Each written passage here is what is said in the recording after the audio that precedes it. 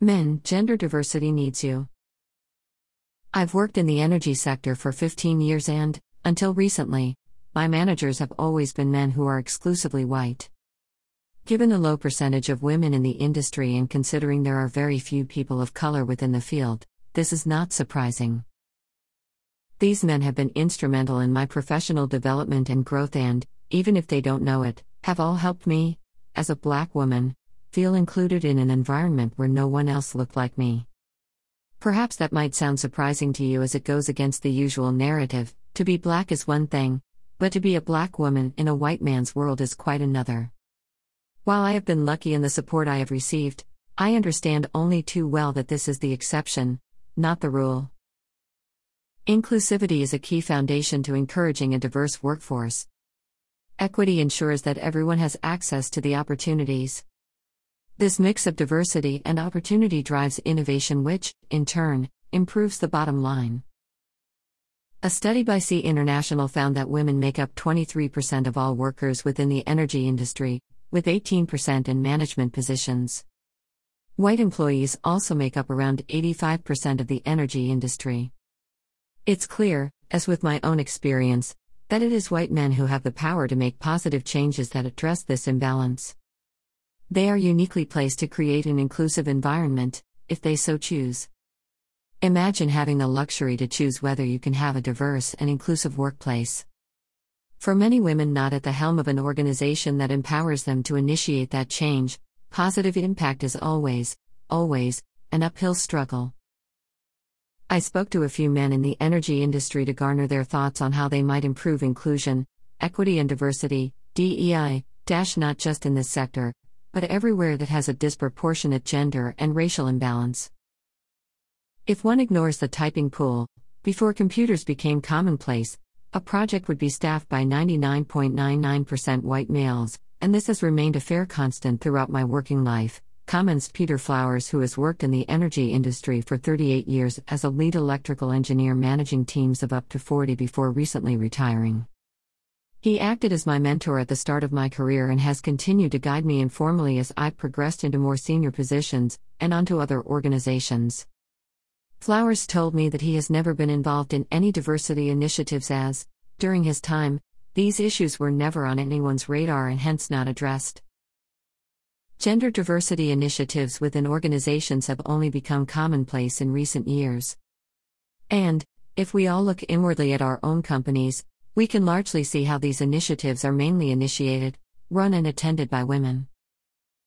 Things are slowly changing. Chevron Corporation has actively encouraged men to get more involved, partnering with Catalyst on the Men Advocating Real Change (MARC) initiative, which aims to raise awareness of the barriers that women, and men, might face at work and then to partake in the conversation. Group conversations about gender and its impact on the workplace generates advice, insights, and best practices. So when I asked Flowers, my mentor, what might deter men from being involved in such initiatives, he said that with the constant pressure to deliver at work, the last thing anyone wants to do is to take on more work. I reflected on that. I've been very active in gender diversity initiatives with my employers, but I have never regarded it as work. Lee Jordan, CDO, Chevron. Lee Jordan is the Chief Diversity Officer at Chevron, and we spoke about his involvement with MARC. He highlights that there are two ways in which to get more men involved in gender initiatives: either make them or create the demand. From his experience, the first intervention, making it mandatory, does not create any lasting positive impact. As a woman, the incentive for me being involved in gender initiatives is more obvious. But for men, just like Flowers, it might be difficult to see what they might gain from it that is worth expending the effort. Jordan spoke about including diversity, equity and inclusion growth as part of annual reviews and ensuring that employees are mindful that increased awareness in this area is necessary for senior roles, therefore encouraging those interested in career progression to get involved. It's key to remember that everyone is on their own diversity journey, and not all at the same place. I like his microwave popcorn analogy: some kernels pop right at the very start. Some take some time to pop. Others don't pop at all. Dave Payne, VP Chevron. Dave Payne, Vice President, Health, Safety and Environment, HSE for Chevron, explains that the MARC initiative has given people the tools and the courage to talk about subjects that just weren't discussed in the past. It is a cultural change, and we are having more talks about gender identity, race, age, etc. than we would ever have felt comfortable with before. Payne highlights the importance of feeling comfortable when speaking out.